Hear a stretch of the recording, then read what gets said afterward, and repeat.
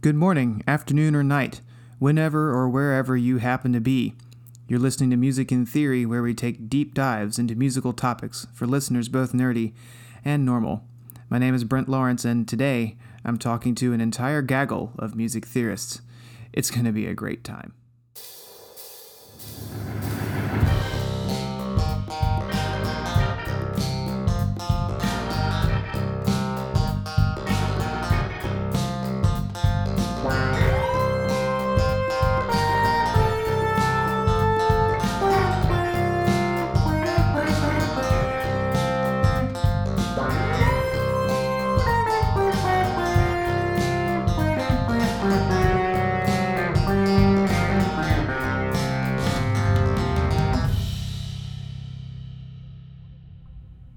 I have two friends on the show with me today, Tyler Osborne and Michael Cebulski.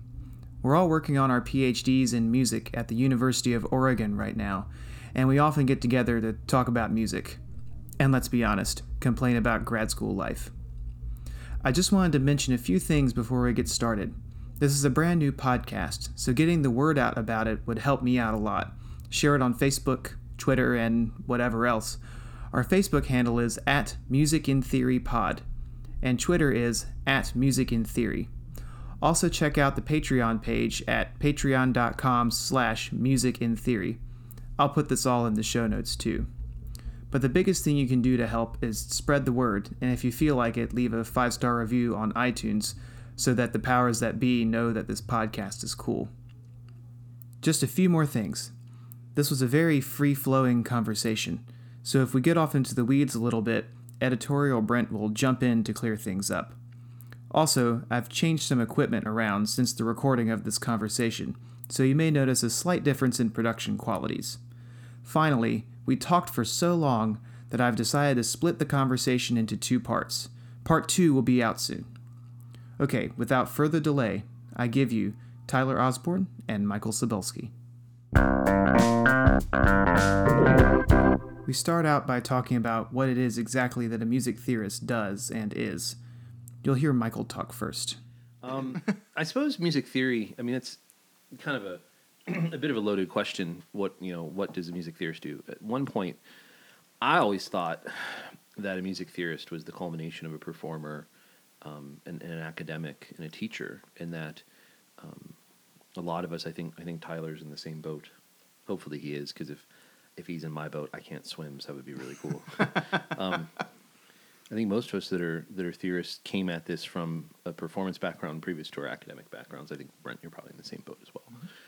And so part of it is just having some chops as a performer.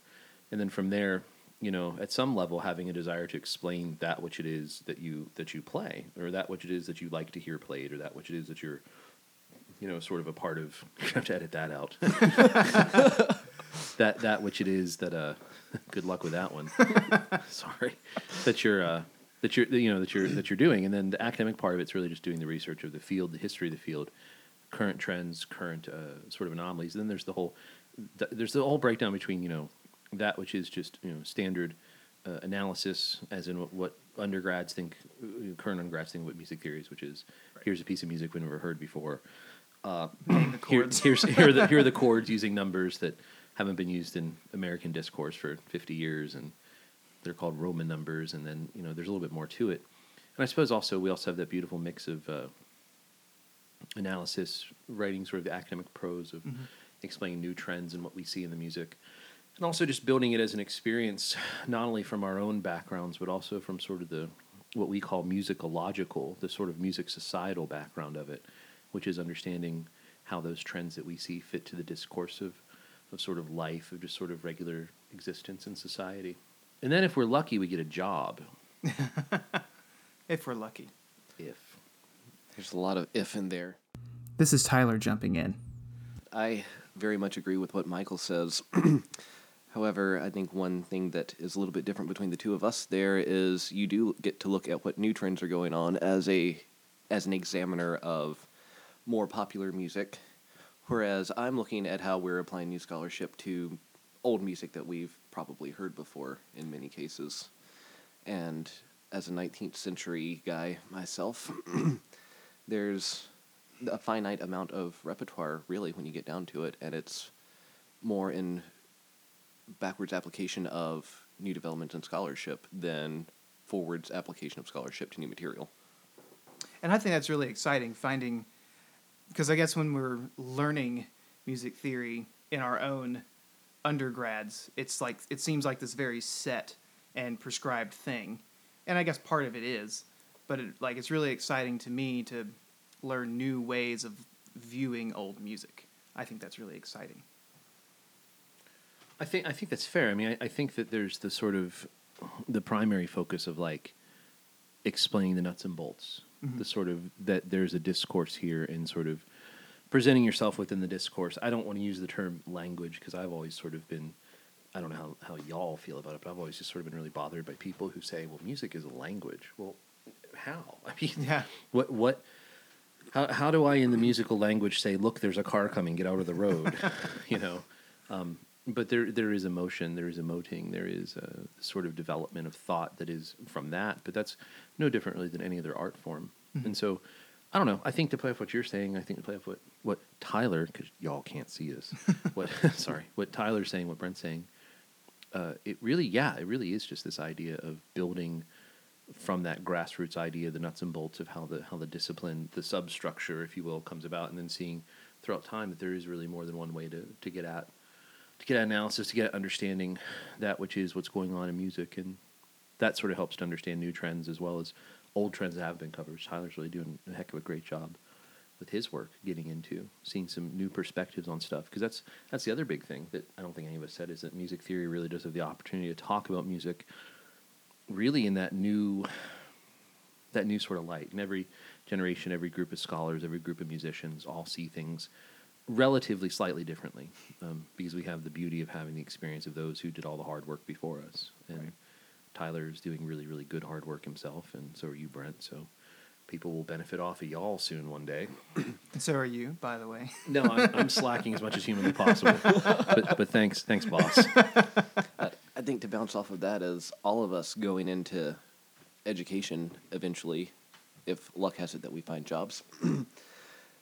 Part of our job is to be figuring out ways to make that older music exciting to a new generation, and in using whatever trends are at our disposal to keep that love or passion, or at least acceptance of classical, pre-popular Americanized Western music in the front of your mind, and finding ways to just keep those pieces alive to generations to come, to sound like a total sap there.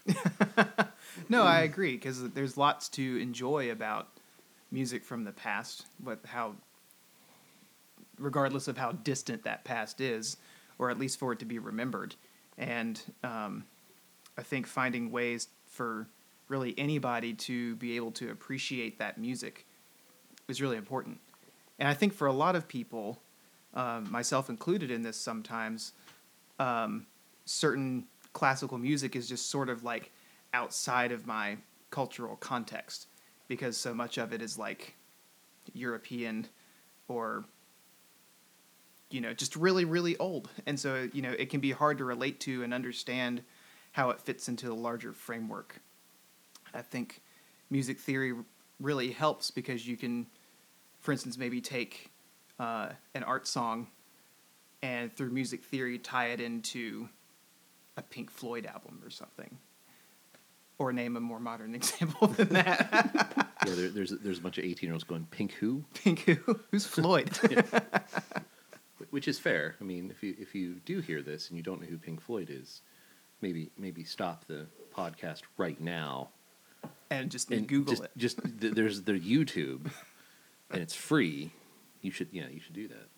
I'm curious. I'm not that I'm pleased, but that is something that I think we all are concerned with, is how we sort of relate what we do to music that's been here and music that's going to be here. And I'm just like, it does seem like we're at a crossroads, at least in this generation's time, where certain sort of canonical or pieces that are sort of considered part of the big picture, like the Ten Commandments sort of pieces, really aren't as well known by younger students as we think they are, or maybe they were by generations ago. I'm curious as to if either of you see that as an issue, care about it, think there's a solution, think it matters, either of those things. I think, and I, of course, as usual, when I say things, don't have anything to back this up. But my feeling is that perhaps in times past, people became musicians through a more direct line of progression. Like you showed that you were good at music as a young kid, you were given music lessons, and then from there you just proceeded and were a classically trained musician from the time you were small. Whereas now, and this is true for me, I guess, well, I guess it's not super true for me, but I feel like more people enter classical music laterally. Like they get into music because they played in marching band or because they happened to pick up a guitar, and then they decided this is the profession that I want to be involved with. And so they're not really aware of classical music until they get to school, instead of being brought up in that tradition. I think that's a really good point that you bring up, because I would dare say that I'm more of a dying breed of this generation, that I did grow up on classical music and classical training, and the lateral nature that Brenton just mentioned came later for me. I went lateral from classical into rock bands and used that idea to inform my playing there rather than using my marching band or rock training to influence my perception of music from a century plus ago. Right. Well, I guess that's why I backpedaled a little bit, because I grew up taking violin lessons and stuff when I was young, and then laterally went to playing guitar and forgot all about it, and then laterally came back. So I definitely had a different experience coming to music than both of you did. I was a jock. I didn't get into my primary instrument, guitar, until I was 18, and so I did nothing musical in high school. In fact, I made fun of those kids, but they were my friends because I didn't have any other friends, I guess. You make fun of your friends. See, it's a complete waste of time. Sorry. This is everything I will say this evening. No, I definitely came at it from a different perspective than both of you. I didn't get into it till I was a little bit older, and so for that reason, I didn't have the experience of, say, really understanding the sort of classical canon that both of you speak of. That is, I think, relatively important for young people to understand. And a lot of the instruments that both of you talked about are somewhat foreign to me. I mean, I classical guitarist, jazz guitarist, rock musician, but yeah, I would love to have maybe played the fiddle or learned violin or learned anything of flute like you have, Tyler, and some other stuff. But I never did. And so that helps me sort of see a perspective that you guys have. I'm almost jealous of your of your backgrounds and your perspective, because it's like, gosh, that would have been really fun. The next part of our conversation is about the quote-unquote classical canon, the pieces and composers that are supposed to be the most important. You'll hear Tyler start us off. One thing that I have found interesting in teaching freshman theory twice in the last 5 years is the generations coming into early theory have no familiarity on these pieces that we have deemed canonical. Right. Nobody that I have seen really recognizes Mozart's 40th Symphony, if it comes up as an example, or third movement of Beethoven's Fifth, if we're just throwing out solid examples there. And it's interesting, and I have not really figured out reasons why this is the case, because, and I know some of the people I was around growing up, even if they were not seriously into music, would recognize these pieces and at least know, oh, that's Mozart, or that's Beethoven, for example. But at least here, where we're studying now, it seems like there's been such a emphasis to incorporate new music, which is phenomenal, into freshman and sophomore theory, that these pieces that have been known for the extent of higher music education, really, are suddenly not getting known, and people are leaving degrees, music programs, with no knowledge of that's a Beethoven symphony, or that's a concerto grosso by Handel, stuff like that, which I found not so much concerning, but just interesting. It's kind of both, though. It is concerning and interesting because on one hand, it's obviously concerning for the reasons that you've discussed, which I think are completely valid. On the other hand, there's only so many hours in the day, and if popular music is to be defined as anything that isn't classical music, then there's the question of, do we teach students about jazz music? How much do we teach them about rock music? And what is the real... I mean, Brent, you and I talked about this the other day. Is there really a need to connect classical music trends or what happened in the classical canon to what we hear in popular music? And so those sort of questions really, I think they're pretty important, but I do think they're difficult to answer. And I think that's kind of the root of the situation there. Mm-hmm. Yeah, I think, I guess my 2 cents on it would be, purely philosophical discussions aside, I think I view classical music as sort of a tool bag to use, or an education in classical music as a tool bag to use as a musician. Because if you're going to be a musician, you're going to have to play, most likely, classical and jazz and whatever else you happen to need to play.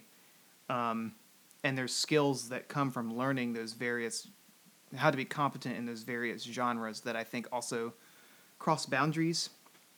And so I think learning classical music and learning how to perform it and how to interpret it is part of becoming a well-rounded musician. As for specific pieces, I don't know, I think it would be really great if everybody knew the Ten Commandment pieces, but I don't know, maybe they're changing, or I certainly don't think they're lost. Perhaps they're just not in popular culture anymore. I wonder if they've ever actually been. I mean, when was this sort of Moses with the tablets moment that said these are the pieces that all musicians in this part of the world need to know well to be sort of under the auspice of quote unquote classical? I mean, that's always been my question. Then when you have other pieces, the question sort of becomes do you now have 11? Yeah. Or do you have 10? I think that's kind of the root of the question. And there's just so much music out there. And whether you think of it from a classical standpoint or you think of it from a popular standpoint, there's just so much music out there that how could you even begin to make the really just foolish value judgment of saying, well, this is good and this isn't good. And that's the thing I think as a theorist, I would like to, at some level, have some sort of discussion in the conversation about in my career, scare quotes, career, it would be nice to be able to have that discussion of why do we even care about good or bad? Why do we make these value judgments? And I think part of it is because we teach people aesthetics based upon, what the standard operating procedure has been for the former generation. And you have jazz, which is a fairly disparate style of music compared to classical music. I mean, some could argue it's not terribly disparate from German Lied and other stuff in the 19th century. Some would say it is, but it's at least very, very disparate from that which happened in Europe in the 1700s, hopefully. And that's debatable, but I mean, obviously it should be. And then when you look at rock music and sort of the more modern popular music in America, it's so disparate from both of those forms that now, I mean, where are you going to find the time to teach all of this? Right. From here, we start talking about performance practice and how written music should be interpreted differently for different types of performance, and a little bit of how that's different between popular music, say, and classical music with an orchestra or something. Michael kicks us off again. When we started this, the question you brought up is, what is a music theorist? And I think this is something all three of us sort of skipped in our definition, is that these sort of decisions, for the most part, really do come down to performance practice, and they really do come down to the theorist who understands sort of the way in which a single performance today fits into the sort of lexicon of performance, large scale throughout the known history of performance of the piece. Absolutely, and I think that's where theorists and certainly musicologists as well come into the picture so much, is looking at how you want to edit a piece from the score, from the fair copy, from the handwritten manuscript. Because for years and years, there was a part of Beethoven's Eroica that was considered a misprint in his score that was just not printed. There's a false horn entry before the recap. Seriously? Seriously. Wow. And it was just not printed because it was assumed to be a mistake. However, in looking back, more current editors who are sticking closer to the handwritten drafts, go, that's probably actually not a mistake, so we should put that back in. Right. And then you have people like Stokowski who thinks sometimes, Beethoven should have done this one more time, so let's just do it again. But why is that his decision? Why is that Stokowski's decision? Why does he think that? I'm not Stokowski, so I can't talk on such. I mean, but it's you're it's sort of alluding strange. to this idea that there's a known performance practice, and what we're trying to do is align that which doesn't fit into that. We're trying to align that which doesn't fit into what we think it should fit into. Yes. And so we're Yeah. really trying to sort of box things into these, perfect little boxes of knowledge. And I think what we're all saying at some level is that that's not real. Well, what strikes me about what you just said as interesting is in a Beethoven symphony, choosing to repeat a particular passage, sets off alarm bells for a lot of people. Mm-hmm.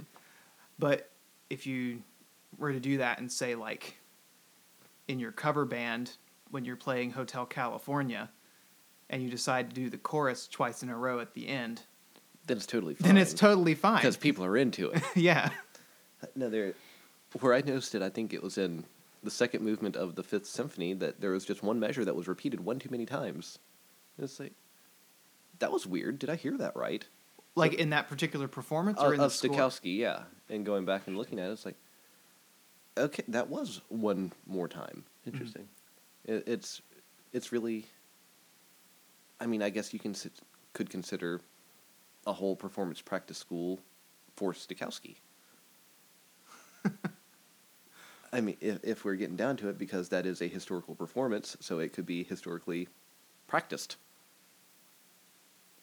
Well, I guess it brings up the idea of I guess sometimes composers in scare quotes, like Beethoven, Mozart, and whoever, almost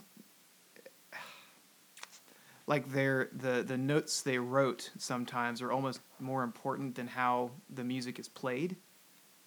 And I'm not really leaning either direction on that. Just more so, you would be more offended that somebody repeated something in Beethoven than repeated something in the Eagles. And I think that's a really interesting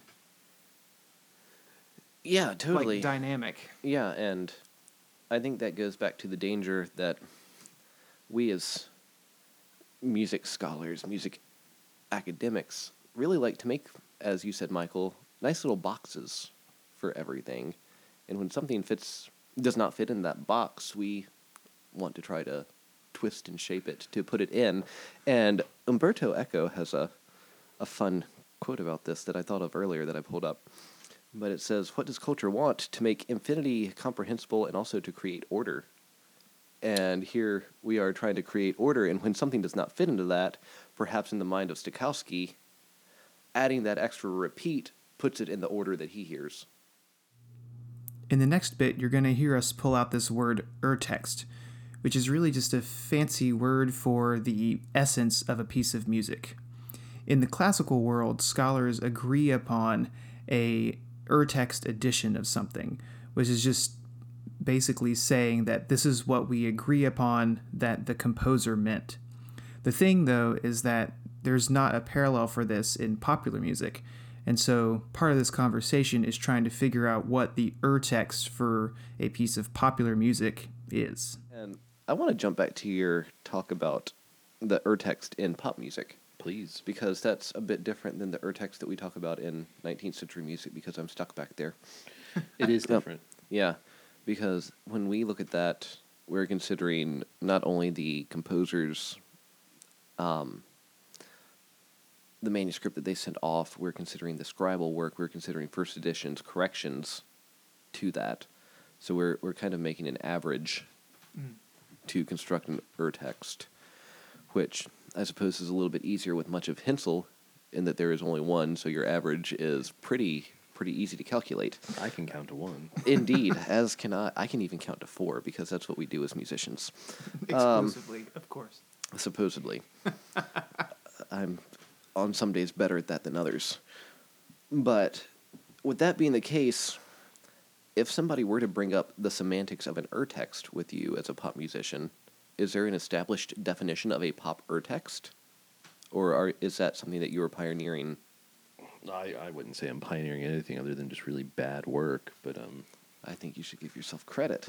I'll give myself credit for making bad work, yeah. To my knowledge, because the idea of analyzing popular music is still such a relatively...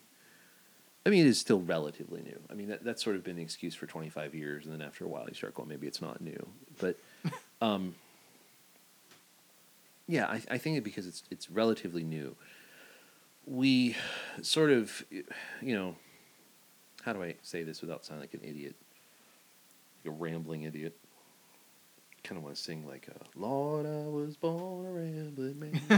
Hey, can't put that in the podcast. That's copywritten. So, urtext, to answer your question. To my knowledge, there's no standardized definition. There's no... In popular music. In popular music, there is no urtext, other than that everybody sort of unequivocally decides that the studio recording is the urtext for a very simple reason. And I think a very justifiable reason, that the idea of modern recording technology at the level we see today with the internet, with the YouTube, with the iPhone, with all of it, is still, as far as in the popular music realm, a fairly new concept. And so the studio recording is something we can hang our hat on, something we have. And the question is now, can't we hang our hat on that, recorded in 4K or 8K, 1080 HD, high-def audio from the iPhone XS27, which is better than what they had in 1991. I mean, if that's the case, then yeah, we have a significant problem on our hands.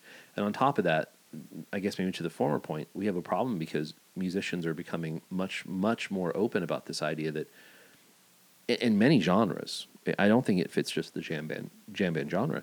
In many genres, you're seeing this, well, we are intentionally making our live performances different than the songs in the live performances different than studio recording, because that's where they're profiting. That's where the money's coming from. And again, follow the money. And what makes you pay... not putting it down, but what makes you pay $40, $50, $100, $200, $500 for a concert ticket, knowing that the experience will be slightly different than hitting the Spotify and going, oh, cool. And so I think musicians are keenly aware of the fact that there has to be something more than that the studio recording has to be just a jumping off point. And so as those of us who analyze things, we look for differences and similarities. When we see glaring differences, other than just, well, the solo lasted 7 minutes. Well, this time they didn't sing the third verse, or this time they sang the chorus 6 times and changed the words, or this time there was an accordion solo as opposed to a flute solo, whatever. Sick. Depends on who you ask. Sick, brah. Yeah, I think those things do matter. So I don't think there is a standardized definition. If there was one, it would have to be similar to sort of what y'all do in the classical and modern classical stuff, which is talk about additions. But I've always wondered because there's a lot of what we'll say just well-known songs that the most well-known version of it is not, the recording was not made by the person who wrote it. Right. Mm-hmm. And so then is the very original recording the urtext or the one that made it popular? And so I guess, It's a great question. I have no, I'm not in any camp on that, but it's just something I wonder about. Well, at one point, I think there has to be a jumping off point. 'Cause if you're talking about comparison and similarity and difference, that means that there is a at a very base level a similarity, as in it's the same song. Right. And for there to be a same song, there has to be a first song. Right. And for there to be a first song, there has to be an urtext. So in that sense, you could argue it's always the first one to plant the flag on the soil gets the country. But I think even more interesting than that poor analogy in my part is this idea of what about when the songs are just so incredibly different. Yeah. And I mean, this is what happens. I'm going to speak out of school here, but this is what happens in hip hop music. This is what happens in rap. This is what's happening with sampling. I mean, clearly we have examples of reuse of already established songs, but the new song is just different enough that we don't say this is the second version of David Bowie vis-a-vis Vanilla Ice. Yeah. Right? I mean, but could we? No, that would be farcical. And so there has to be there's a difference between just it's new therefore and it's similar. It really is the same thing, but altered. Yeah, Right. I think you can draw that back to the 19th century as well, because one would never say, I suppose, that the Liszt transcription of a Schumann song is an urtext. It is a different version of the same song. Right. And therefore, because Schumann might have used a quip of Schubert in that song, Liszt interpreting that as well is not going to redefine the conception of that bit. It's more of a sample. So I think there's some... I probably phrased that horribly, but I think you at least see what I'm saying in that the whole conception that you just explained through hip-hop is not even so much a modern construction as it is seen in the 19th century as well, and even beforehand. I think what I wonder about, because if we have a Liszt transcription of a Schumann song, it is recognized as the Schumann song. Mm-hmm. But like if we have, I'm blanking on a better example, but we'll say I Get By With Little Help From My Friends. I don't know whether the Joe Cocker one or the Beatles one is actually more famous, but one of them is, if you say to somebody, do you know this song? They're going to think of one of those if they know the song. Mm-hmm. And so I guess I wonder, is like does popular consciousness play a role in deciding what urtext is? That's a great question. Yes. It would have to. It would have to. Because, I mean, Liszt was not going around transcribing, since he was in Germany, Johann Schmo instead of Joe Schmo down the street, saying, "Oh, he wrote a cool song. Therefore, I'm Which going to make letter it." gets the umlaut there? Yes. You provide the umlaut wherever you want it. But Bring your own umlaut. indeed, Tyler's new bluegrass BYOU band. or BYOE. But that could probably be cut from this podcast as well. I We have 12 specialize. seconds worth of My material. my It's all secondary is in cheap laughs. I'll do what I can to get them.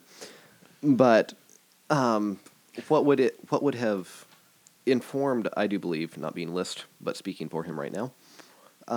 Feel free to strike me with lightning if you dare. But he's using pieces that would have been well known, such as Schumann, Schubert, pieces that are not far out of public consciousness at that point, that would have been in publication, would have been circulating in that area. The Beethoven symphonies also that he transcribed for piano. And, I mean, there are many stories as to why, but using popular music, basically, something that, as you said, in public consciousness, to choose to make a different version of. And I would hazard to say that in 1860, nobody was going, "Oh, I've never heard that. Liszt wrote a really nice piece. Oh, wait, there's a Schumann version of it, too?" Yeah. I would imagine that if people were hearing this transcription of a German Lied, they're going, "That's a really nice transcription of Schumann." Mm-hmm. The impetus behind the Beethoven symphonies were a bit different because he wanted to take the symphonic experience to places that didn't have symphonies, so they may not have been as familiar. Mm-hmm. But I don't think there was any question of, this is a nice piece by Liszt. It was, Liszt has made Beethoven in a nutshell and delivered it to us. Right. In this last section, we're wrapping up by just sort of talking about what being a music theorist and a music academic means to us, and how we feel like we can apply that to the rest of our lives. I don't know. It's sort of like watching. I'll shut up. It's sort of like watching a sport, and the first time you see a sport, and you have no idea what's going on. You have no clue what's going on, but you see people who are impassioned and just full of vim and vigor for this. They know the history and the rivalries. They know all the different mechanisms of the game, and they know the strategies. And then you find yourself going, well, I wouldn't mind learning about that. Maybe go play the sport. You go have a time. And you find yourself just becoming enraptured by learning the tiniest nuances, the biggest details you can find, the smallest little nuances. And that's what we do as theorists. We are the performer.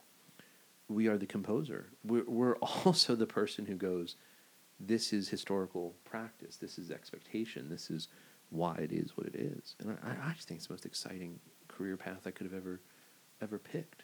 Well, yeah, I feel the same. And I think at the base level, you can at least, even if you find it boring, I guess, you can learn the basics of music theory and learn four-part chorale writing or whatever, and then identify that this is different from something else, and that's interesting. Yeah, Why is that? Yeah, you really don't need to have a grasp on the many different avenues that theory covers to be able to make informed decisions about music. You can make great decisions coming out of 2 years of core theory training. Indeed. Because one doesn't need to know every sort of Kaplan phrase model or Hepikowski-Darcy sonata model to recognize that this is a period, this is a sonata, etc. You've got a lot of tools at your disposal that you can be as specific with as you want, but at the same time you're still able to make informed decisions by having a knowledge of those tools. You don't need every metric socket to fix a car. It's few will do ya.